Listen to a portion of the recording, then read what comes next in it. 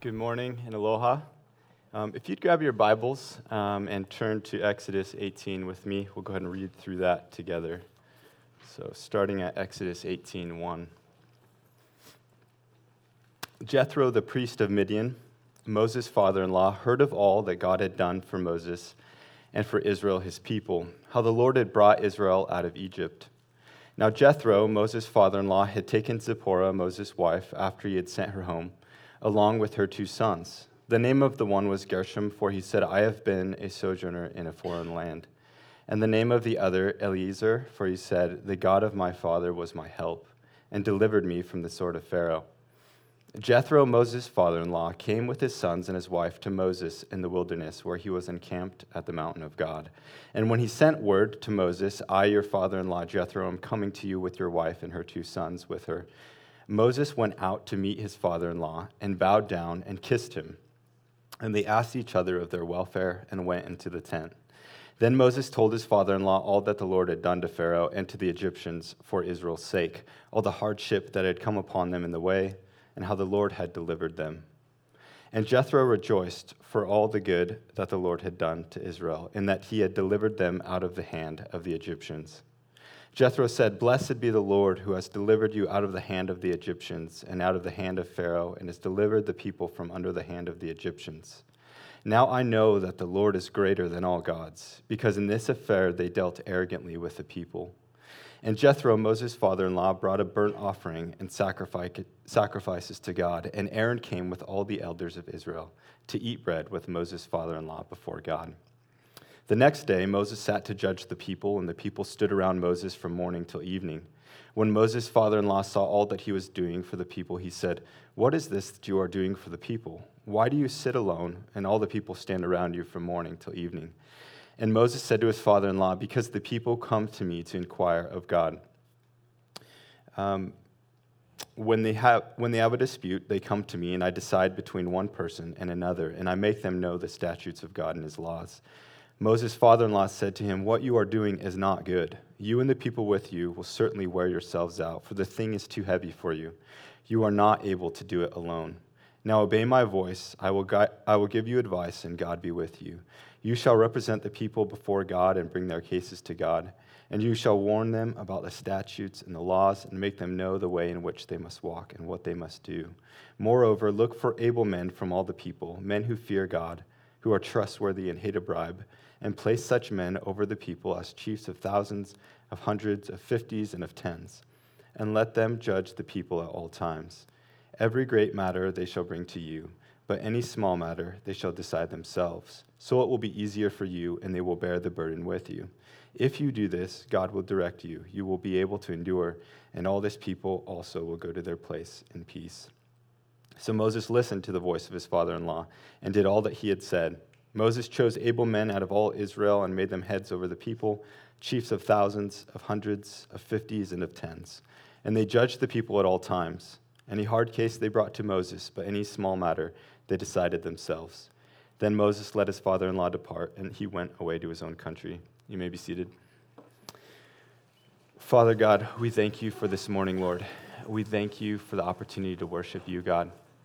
God, this is a privilege for us to come and just be thankful for the work of Jesus Christ in our lives. God, we thank you for your word. We thank you that you have shown yourself through the Old Testament and the New Testament, God, that this is relevant, that this is true, God, that we can follow you better by knowing your word. And so, Lord, I pray that you would get me out of the way. Lord, I don't have the words to say to express truly what only your Holy Spirit can do. And so we pray that this morning, Lord, you would be directing our hearts to love you more. In Jesus' name, amen. So again, good morning. My name is Andrew. I'm glad and thankful to get the opportunity to go through God's Word with you guys this morning. As a church, we've been working through the book of Exodus together, and last week, if you were with us, you remember that Pastor Leo preached on chapter 17, specifically on verses 8 through 16. And that was just a recounting of when Amalek had attacked the Israelites at Rephidim. We saw that the Israelites, from a military perspective, were were ultimately unprepared for what had come upon them. They were an untrained army that were not well versed in the ways of war and battle. But fortunately for the people of Israel, this would be more of a test of where their hope and strength was in rather than military might. God showed that He is the banner that would bring victory and salvation to these people, not by their own strength, but through His power and His alone. And toward the end of chapter 17, if you remember, we get the confirmation of that victory in this. And Joshua overwhelmed Amalek and his people with the sword. And so throughout these weeks in Exodus, time and time again, we're seeing how God is dealing so faithfully and powerfully with these people. And so just a few reminders this morning of how God has dealt with the people of Israel. The Hebrews were in bondage, in slavery and fear in Egypt, and God freed them from Egypt. The people come out to a roadblock in the Red Sea, and God creates a way through and swallows them up, and swallows up all the chariots who pursued them. They're hungry. God answers with manna. They thirst, and the rock is stricken to provide the quenching of their thirst. And I think if the reader still somehow doubts that God is with these people, this last event of the battle with Amalek is yet one more reason to trust and truly believe that God is fighting for them. And now we get to chapter 18. And we read this passage. I think this passage really serves as a refreshing break in the journey of the people for multiple reasons. One of those reasons is just because simply it records people worshiping God. The chapter is naturally split into two more or less separate instances, and the first passage deals with Jethro's arrival to Moses and their conversation, and encouraging conversation in that. The second part of the passage takes on more of a bit of a practical housekeeping approach to what would eventually become the judicial system put in place to aid Moses in organizing the Hebrew people. And I won't spend much time transitioning between the two of those after we get going, but I just wanted us to be aware that we're going to draw different but not opposing applications from each of those two portions of Scripture. So as I read this passage, one of the things that I think about is how random it might seem. Where did Jethro come from and why? Why is he trekking out through the wilderness to see Moses and the people? What were the reasons behind and beneath this visit to the mountain of God? And these are questions that I hope that we can walk through together this morning. By the way, the mountain of God mentioned here is in fact the same mountain that is referred to with Moses at the burning bush in chapter 3, known as Horeb, or also Mount Sinai. In a way, Moses has come full circle to see God's faithfulness to follow through with what God had said he would do for the Hebrew people. So Moses is now near that same mountain that he was with at the burning bush, but this time he's with the people of Israel, being already freed from Egypt. So coming back to Jethro, he is not a complete stranger to us. We remember a bit about him from chapters ago. Moses had fled from Egypt, and he came to a well in the wilderness where Jethro's daughters were. Moses intervened, saved them, and that was sort of his initiation into the family of Jethro. We recall that Jethro was a priest at Midian, and we also remember that Jethro gave his daughter Zipporah to Moses as his wife. So we see that there's a long-lasting relationship between Moses and Jethro by this point in time.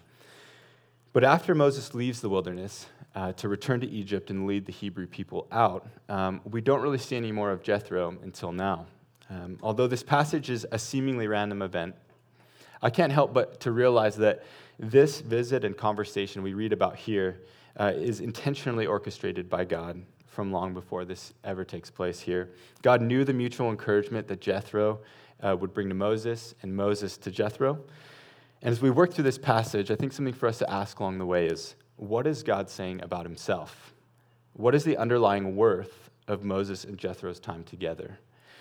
It's important that we are reminded that the hero of the story is not Moses, and as tempting as it is, as we read this chapter, as tempting as it is to resist this thought, the hero is not Jethro either. I think if we ask this question and pay attention to what is here, we're going to find the answer within the text. And so we read, just a sec, grab that.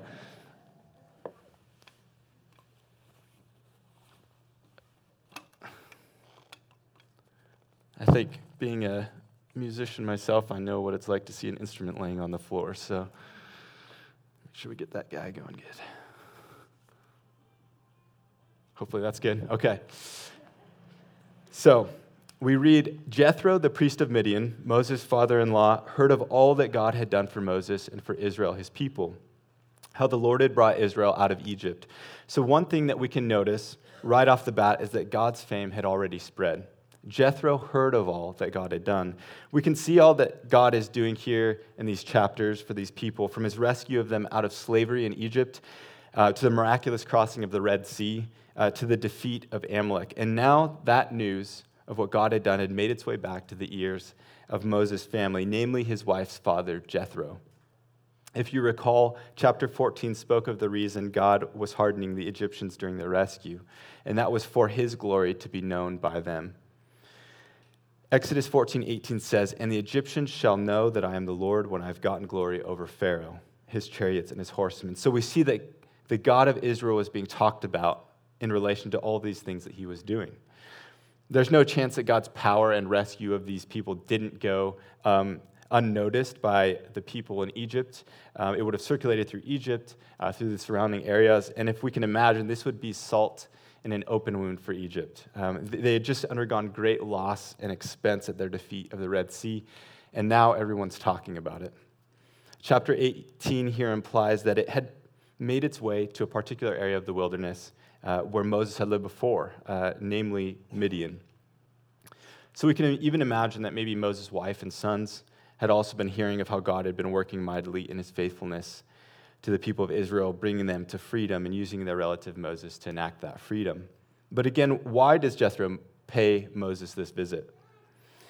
And there's a couple of reasons why we may see Jethro coming out to this part of the wilderness in general. And the first is that one explanation is that Jethro was revisiting a plan to meet Moses with his wife and sons at the very place that God had told Moses he would eventually serve him, Mount Horeb.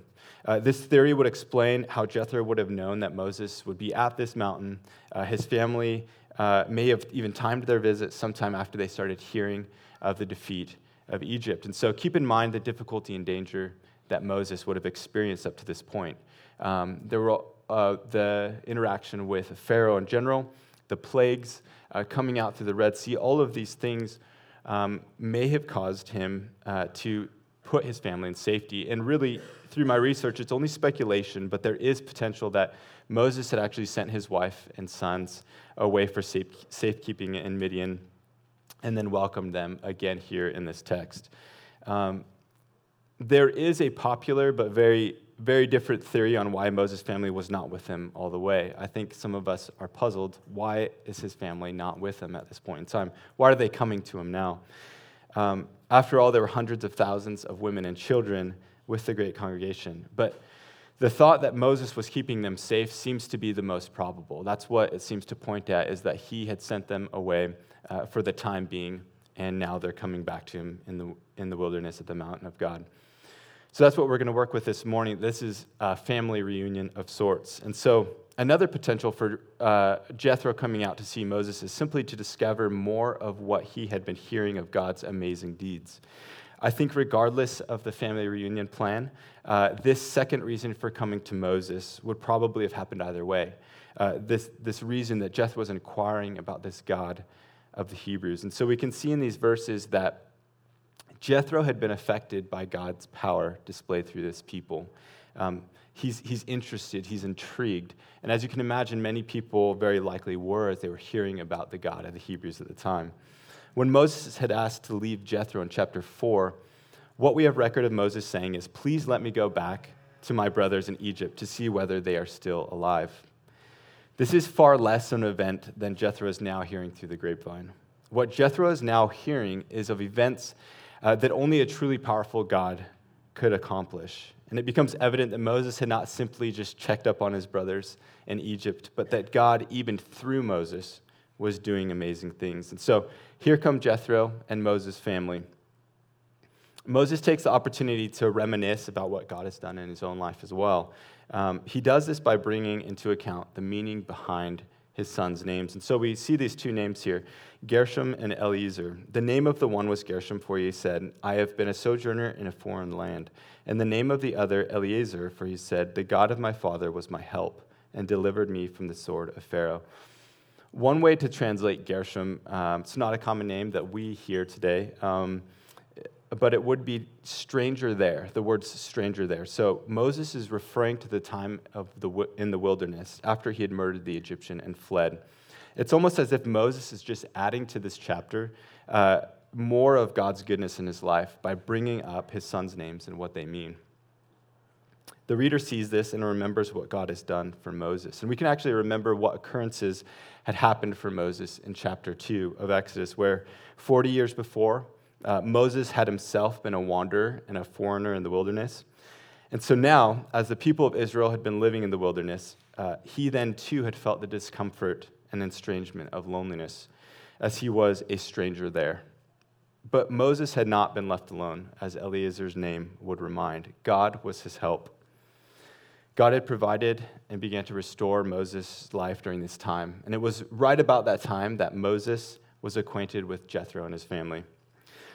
This is part of Moses' testimony of God's work in his life, something that ties into this passage at a deeper level than just the meaning of two names. There was actual history for Moses behind the meanings of these names. In transparency, one of my greatest expectations of this passage as I read it and began thinking about what to teach was actually a wrong understanding. My assumption coming to this passage was that Jethro was a man who knew the God of Israel and followed him. There was also a thought that Jethro maybe had even influenced Moses years before when Moses had found himself a foreigner in the wilderness with no God. However, what I have come to understand is that Jethro did not follow God before this event we are seeing in this passage, and it does change the way that we read it if we understand that about Jethro. There's an argument known as the Kenite hypothesis, which is, in a nutshell, proposes that the Kenite people, who were part of the Midian people at the time, had at some point influenced Moses toward Yahweh. Jethro, being a priest in Midian, could have also shared Yahweh with Moses. These are some of the opposing viewpoints that we traditionally have concerning Yahweh and how what we see is Yahweh was introduced to him through the burning bush. But instead, there is reason to believe that Jethro was rather a priest of a pagan god or gods in Midian. A few verses down the way, we'll see how that's supported and why we would believe that to be true. And when realizing this about Jethro, the temptation for me is to abandon any respect for him. But as we read together, there's yet hope for this elderly priest, something that resonates for us as we think about what is happening between Moses and Jethro in this passage. And so, while it's not completely clear of what Jethro's priesthood was up until this point in his life, what we should focus on is what his heart was doing before this time with Moses and what his heart was doing after this conversation with Moses. Coming from a pagan background, Jethro's faith would, of course, not have been grounded in truth, but rather in false gods. His understanding of things like power and salvation and hope were not tethered to the truth and fullness of the God of the Hebrews, but rather to the failing strength of those like the defeated Egyptian gods. And so God was already challenging the faith of Jethro before he had even reached Moses. He had things on his mind that he wanted to inquire about. As we read, Jethro heard all that God had done for Moses and for Israel, his people. Jethro had been hearing about the Lord, and Moses was just continuing this evangelism to him as Jethro came, both in the way that he cared for and welcomed him, and specifically in the way that Moses elevated the greatness of God. For example, look at the way that Moses received Jethro. This might be a little bit too much of a reception for some of us from a friend as we arrive at their house, but this would be normal behavior for someone during this time when showing honor and hospitality. Moses goes out to meet Jethro. He welcomes him into his home. The host would typically welcome the guests as they arrived. He also bows to Jethro, which of course has nothing to do with idolatry or worshiping the gods even of Jethro, but rather because the role of the inferior individual would generally bow to that of the superior. So this tells us too of Moses' honor to Jethro, his father-in-law. And then lastly, Moses kisses Jethro, a sign of affection and love for a family member. We still see this language in the New Testament where we hear Paul write in 2 Corinthians, greet one another with a holy kiss. And so all in all, what is notable is that Moses honors Jethro. There's no awkwardness or animosity here. There's no regret for letting Moses go from the family business of shepherding that he was doing before he went back to Egypt. Moses does not now see himself as too busy or important for the lowly Midianite priest. Instead, Moses primes the following conversation with both hospitality and honor. Some of you have this gift of hospitality. I have experienced it myself. It's not hard to see when you come across that. It can be as simple as a meal or how you approach an individual and show them you are listening closely. It's not necessarily something that we can teach someone. Some have a very natural way of welcoming and loving those around them.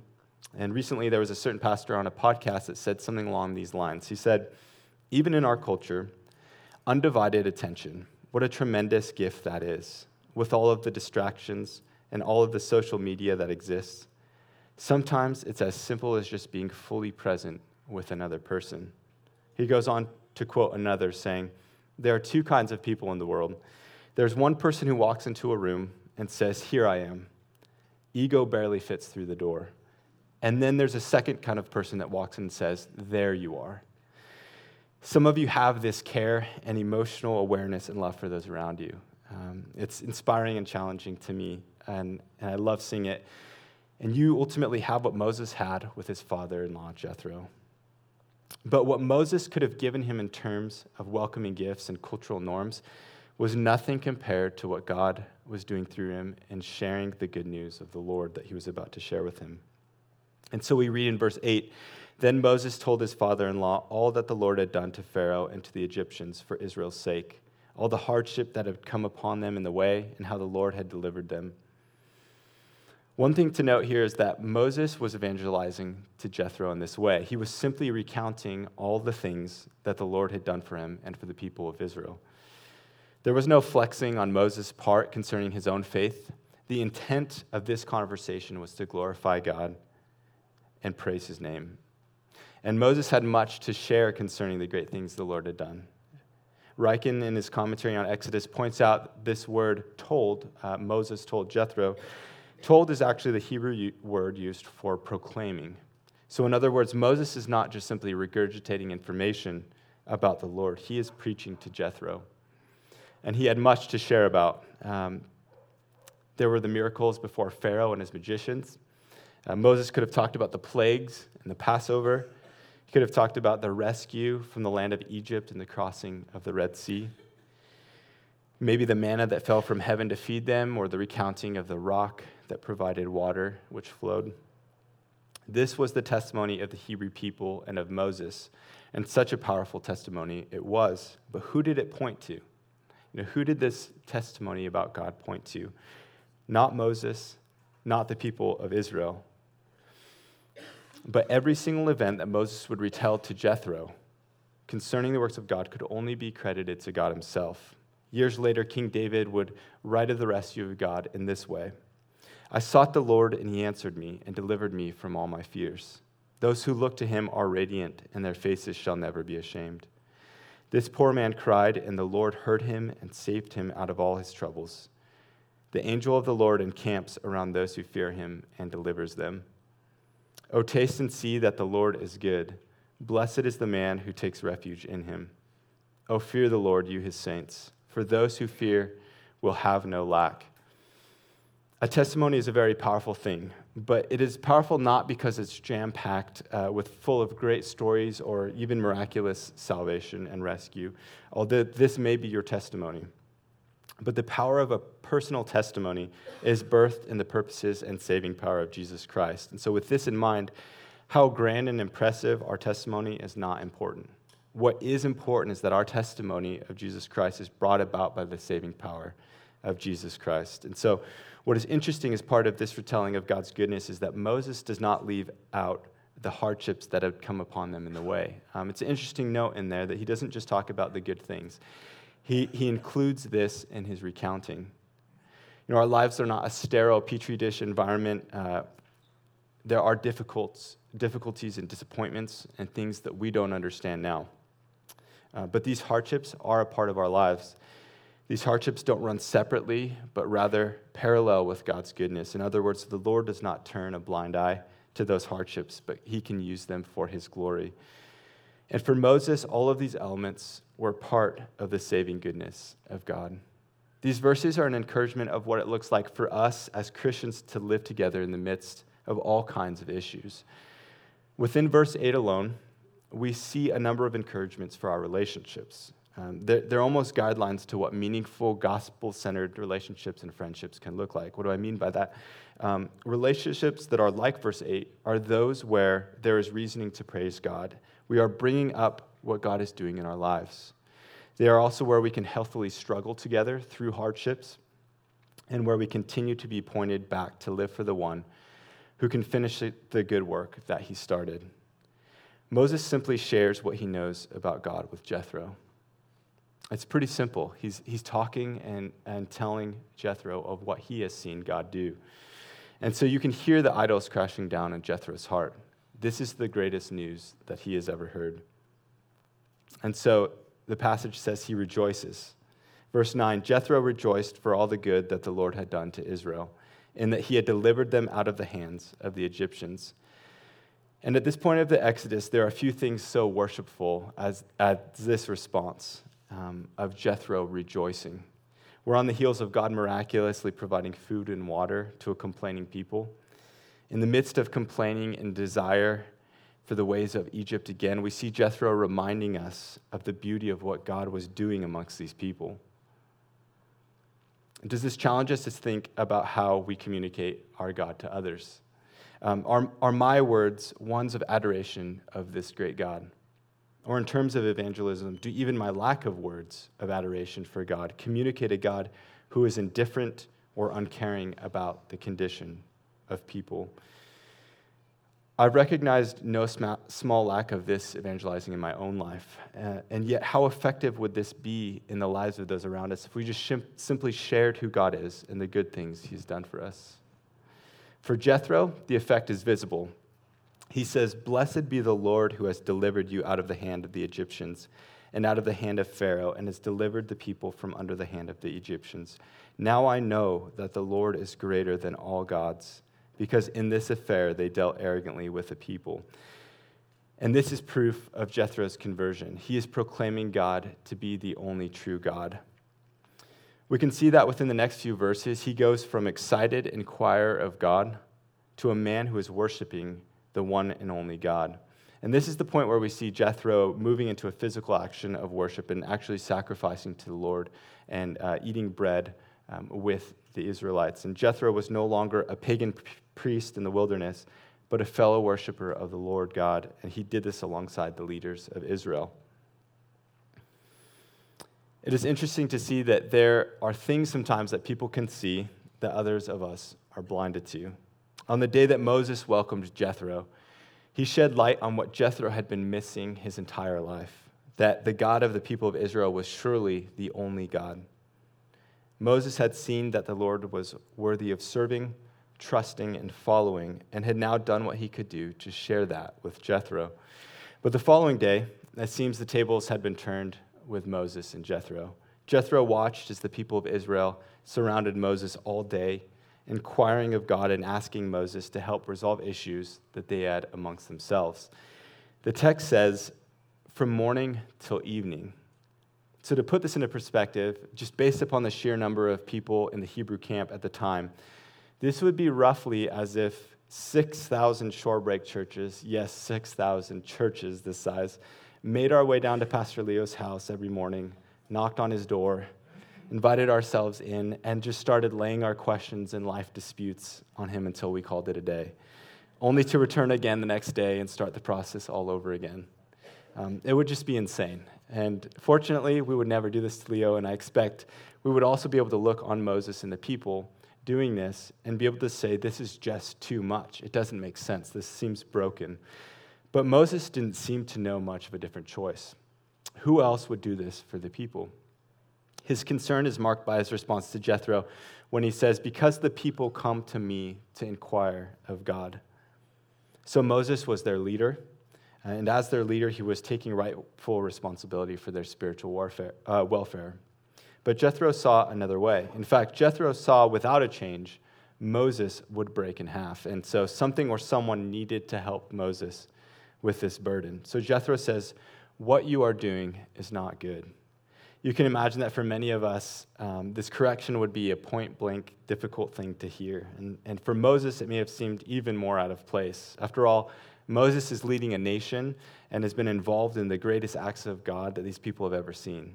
He had carried the staff of God.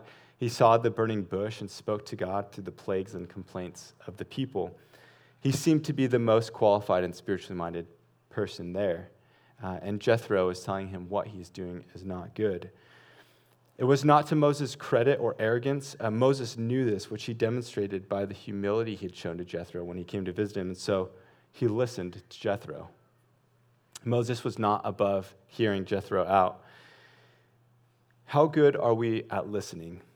We can learn a lesson from Moses that no matter what God has given us to handle in terms of leadership or people or family roles, we are to walk humbly before one another.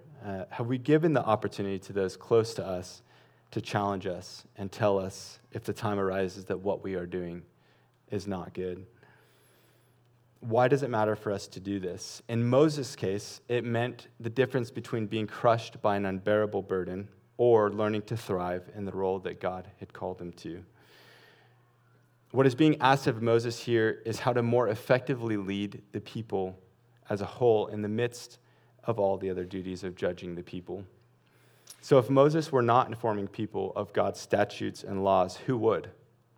If Moses' time were taken up with counseling the common issues of the people, who would care for the spiritual needs of those same people? Jethro wasn't suggesting that Moses would lay down his role as prophet to the Hebrew people. Moses was acting as the voice piece between God and these people, an incredibly important role in this time. You couldn't replace it. And yet, we can even hear Jethro's willingness to be wrong here. The ESV states verse 23 as, if you do this, God will direct you. You will be able to endure, and all this people also will go to their place in peace. And so I read from the ESV this morning, God will direct you. It almost sounds like Jethro is saying that Moses needs to follow these directions, and then God will direct him. But many other translations, however, word verse 23 such as, if you do this, and God so commands. So in other words, he's pointing more toward that being a suggestion of leadership from Jethro rather than a command that needed to be followed. So Jethro is putting this in the hands and trust that Moses is already seeking God, and Moses was already seeking God. So for Jethro, it seemed like an easy solution. Find men who can handle the job and who will carry part of the burden. And so this is what Jethro tells Moses. He was specific of the kinds of men that would serve justly under Moses' direction. There was a specific caliber of character that would do well in this leadership position, and it centered in this one phrase, men who fear God. All of the other attributes that Jethro lists, able men, trustworthy, those who hate a bribe, those will all fall in line after fearing God. And something interesting here about the raising up of these leaders is that these men were chosen. They did not inherit the position. So unlike some of the other monarchies maybe during this time, as well as the way that priests were chosen, they were chosen for their character and fear of God. Men did not receive this position simply because their father was a judge or a leader. And so Douglas Stewart's commentary on Exodus sheds light in this way. Contrary to the Israelite priesthood, or the ancient Near Eastern monarchy, the Israelite judiciary was to be appointed on the basis of honesty and ability rather than occupying office automatically by reason of being born into a hereditary role. So this type of order that God instituted here among the people is unique because its worth is not in the family name of the leaders, but in their obedience and honor to God, which would then trickle down and influence those that they governed. As a side note, as we talked about the expectations of soldiers in the army last week, the commentary also shares that the same people these officials judged in peacetime, they commanded in wartime. And so you'd actually have a structure of almost like a community of men within Israel that these judges or these officials were organizing both in peacetime to deal with their issues, but then they would also potentially call them out to war and even at times lead them. When verse 21 states that these men should be chiefs of thousands, of hundreds, of fifties, and of tens, it doesn't necessarily mean that they're actually breaking them into specifically thousands and hundreds and so on. Instead, it can be an expression that points more to all the various societal levels. And so it'd be interesting that there is an intermixing of Egyptians within this group. If we remember, some of the Egyptians left Egypt with the Israelites. Verse 23 says, if you do this, God will direct you. You will be able to endure, and all this people also will go to their place in peace.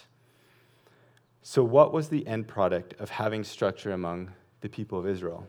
What was this all for? There were two main things that would come about through this. These two things would be really a natural result of having a judicial system set up that would help Moses carry the burden of his leadership. The first is that Moses would be able to endure the weight of the ministry to the people. It's a simple point, but it's so important, especially as we consider churches today and how they're structured with leadership. And the second is that this people also will go to their place in peace. And so ultimately, for Moses to follow Jethro's advice in this, it would bring about more of a thriving in the people's lives before God. Not surprisingly, the way that the local church functions is very much the same way. I semi-jokingly mentioned earlier about what it would be like if all of us gave Leo a daily visit to seek his counsel in sorting out our lives every day. It's just not a good option for us. It's not a good option for any church structure. Someone would need to stop in and tell the pastor what you are doing is not good. And so here's where we see a difference in what the Hebrew people faced and what we faced here. Fortunately, we do have trustworthy, God-fearing people who have been appointed to deacon positions in our church. They help carry the burdens of responsibilities and tasks that shouldn't be carried by one person. And what it does is they help carry that burden, and when this happens, we as the body, we also have more ears to listen and can be encouraged and helped in many more ways. Part of this passage in chapter 18 is ultimately a worship service. Moses tells of all the things that the Lord has been faithful in. Jethro rejoices over what God has done. There's fellowship amongst these men as they commune together before God, and they sacrificed to God. Jethro sacrificed to God. These men understood the concept of worshiping their God. They knew what it meant to recall the work of the Lord and then praise him as a response. And so this is what we are called to do in our own worship to God. Together, like this morning, through congregational call and worship, we are reminded of how God has dealt so graciously and powerful in our own lives. Through hearing God's word, we are challenged to know the God of this Bible and worship and respond with more trust and obedience to him. Within his book, Expository Exaltation, author John Piper writes of corporate worship in this way. He says, if it was fitting and good and pleasant for the people of Israel to bless and praise and thank God for his deliverances in the great congregation, it is all the more fitting and good and pleasant for Christians to gather to do the same. And that is what we have done for 2,000 years. When we look back and we read the stories of these Israelite people, there are people freed from their former slavery.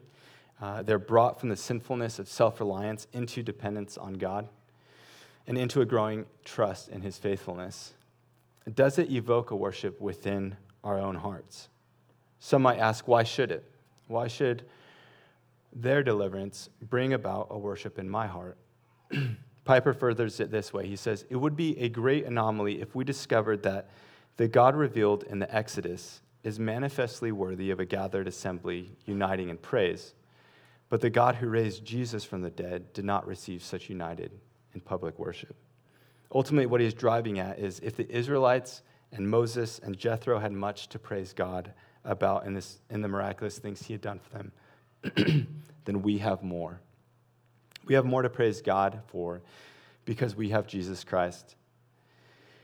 The freedom from slavery in Egypt, the crossing of the Red Sea, the manna and water of life, victories by God's power alone. These works all point to the greater work of Jesus Christ in salvation. Those events in the Exodus point to Christ not because they accomplish the same work of salvation, but instead because they fail to do that work. And they show us that only Christ has completed the work of salvation. Nothing and no one else could accomplish this perfect work.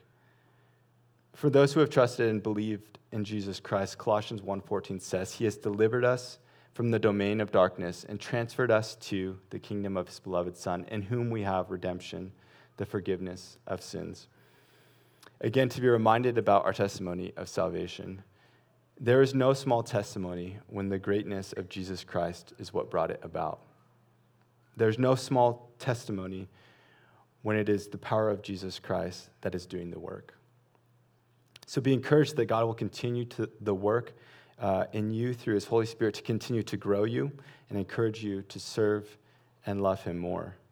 And so in closing, I want to revisit the 2 Corinthians passage mentioned earlier, where the Apostle Paul says this, Finally, brothers, rejoice, aim for restoration, comfort one another, agree with one another, live in peace, and the God of love and peace will be with you.